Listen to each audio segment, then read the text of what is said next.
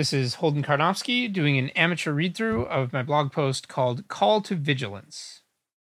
This is the final piece in the Most Important Century series, which has argued that there's a high probability that the coming decades will see the development of a technology like Process for Automating Scientific and Technological Advancement, or PASTA, a resulting productivity explosion leading to development of further transformative technologies, and the seed of a stable galaxy-wide civilization, possibly featuring digital people or possibly run by misaligned AI. When trying to call attention to an underrated problem, it's typical to close on a call to action, a tangible, concrete action readers can take to help. But this is challenging, because as I argued in the previous piece, there are a lot of open questions about what actions are helpful versus harmful. Although we can identify some actions that seem robustly helpful today, this overall makes for a somewhat awkward situation. When confronting the most important century hypothesis, my attitude doesn't match the familiar ones of excitement and motion or fear and avoidance. Instead, I feel an odd mix of intensity, urgency, confusion, and hesitance. I'm looking at something bigger than I ever expected to confront, feeling underqualified and ignorant about what to do next. This is a hard mood to share and spread, but I'm trying. Then I have a table. So for the situation, this could be $1 billion company, I think the appropriate reaction is, woohoo, let's go for it. For a situation like this could be the most important century, I think the appropriate reaction is, oh, wow, I don't know what to say, and I somewhat want to vomit. I have to sit down and think about this one. So instead of a call to action, I want to make a call to vigilance. If you're convinced by the arguments in this piece, then don't rush to do something and then move on. Instead, take whatever robustly good actions you can today, and otherwise put yourself in a better position to take important actions when the time comes. This could mean, first, finding ways to interact more with and learn about key topics, fields, and industries such as AI for obvious reasons, science and technology generally, as a lot of the most important century hypothesis runs through an explosion in scientific and technological advancement, and relevant areas of policy and national security. Second, taking opportunities when you see them to move your career in a direction that is more likely to be relevant. I linked to some thoughts of mine that I wrote elsewhere, and also the website 80,000 Hours.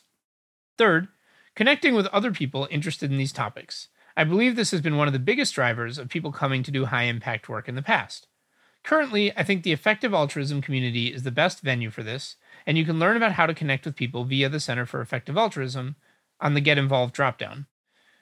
If new ways of connecting with people come up in the future, I will likely post them on Cold Takes. And of course, taking any opportunities you see for robustly helpful actions. Next section, buttons you can click. Here's something you can do right now that would be genuinely helpful, though maybe not as viscerally satisfying as signing a petition or making a donation. In my day job, I have a lot of moments where I, or someone I'm working with, is looking for a particular kind of person, perhaps to fill a job opening with a grantee, or to lend expertise on some topic or something else. Over time, I expect there to be more and more opportunities for people with specific skills, interests, expertise, etc., to take actions that help make the best of the most important century. And I think a major challenge will simply be knowing who's out there, who's interested in this cause and wants to help, and what skills and interests they have. If you're a person we might wish we could find in the future, you can help now by sending in information about yourself via a simple form that I link to. I vouch that your information won't be sold or otherwise used to make money, that your communication preferences, which the form asks about in detail, will be respected, and that you'll always be able to opt out of any communications. So if you go to the description of this episode, it has a link to the webpage, web version of this, and that in turn has a link to the form. Next section, sharing a headspace. In a previous post called This Can't Go On, I analogized the world to people on a plane blasting down the runway, without knowing why they're moving so fast or what's coming next. And then I have an image which I've had before of just the view out of an airplane window as it blasts down the runway. As someone sitting on this plane, I'd love to be able to tell you I've figured out exactly what's going on and what future we need to be planning for. But I haven't. Lacking answers, I've tried to at least show you what I do see. Dim outlines of the most important events in humanity's past or future, a case that they're approaching us more quickly than it seems, whether or not we're ready, and a sense that the world and the rules we're all used to can't be relied on. that we need to lift our gaze above the daily torrent of tangible, relatable news and try to wrap our heads around weirder, wilder matters that are more likely to be seen as the headlines about this era billions of years from now. There's a lot I don't know, but if this is the most important century, I do feel confident that we as a civilization are not yet up to the challenges it presents.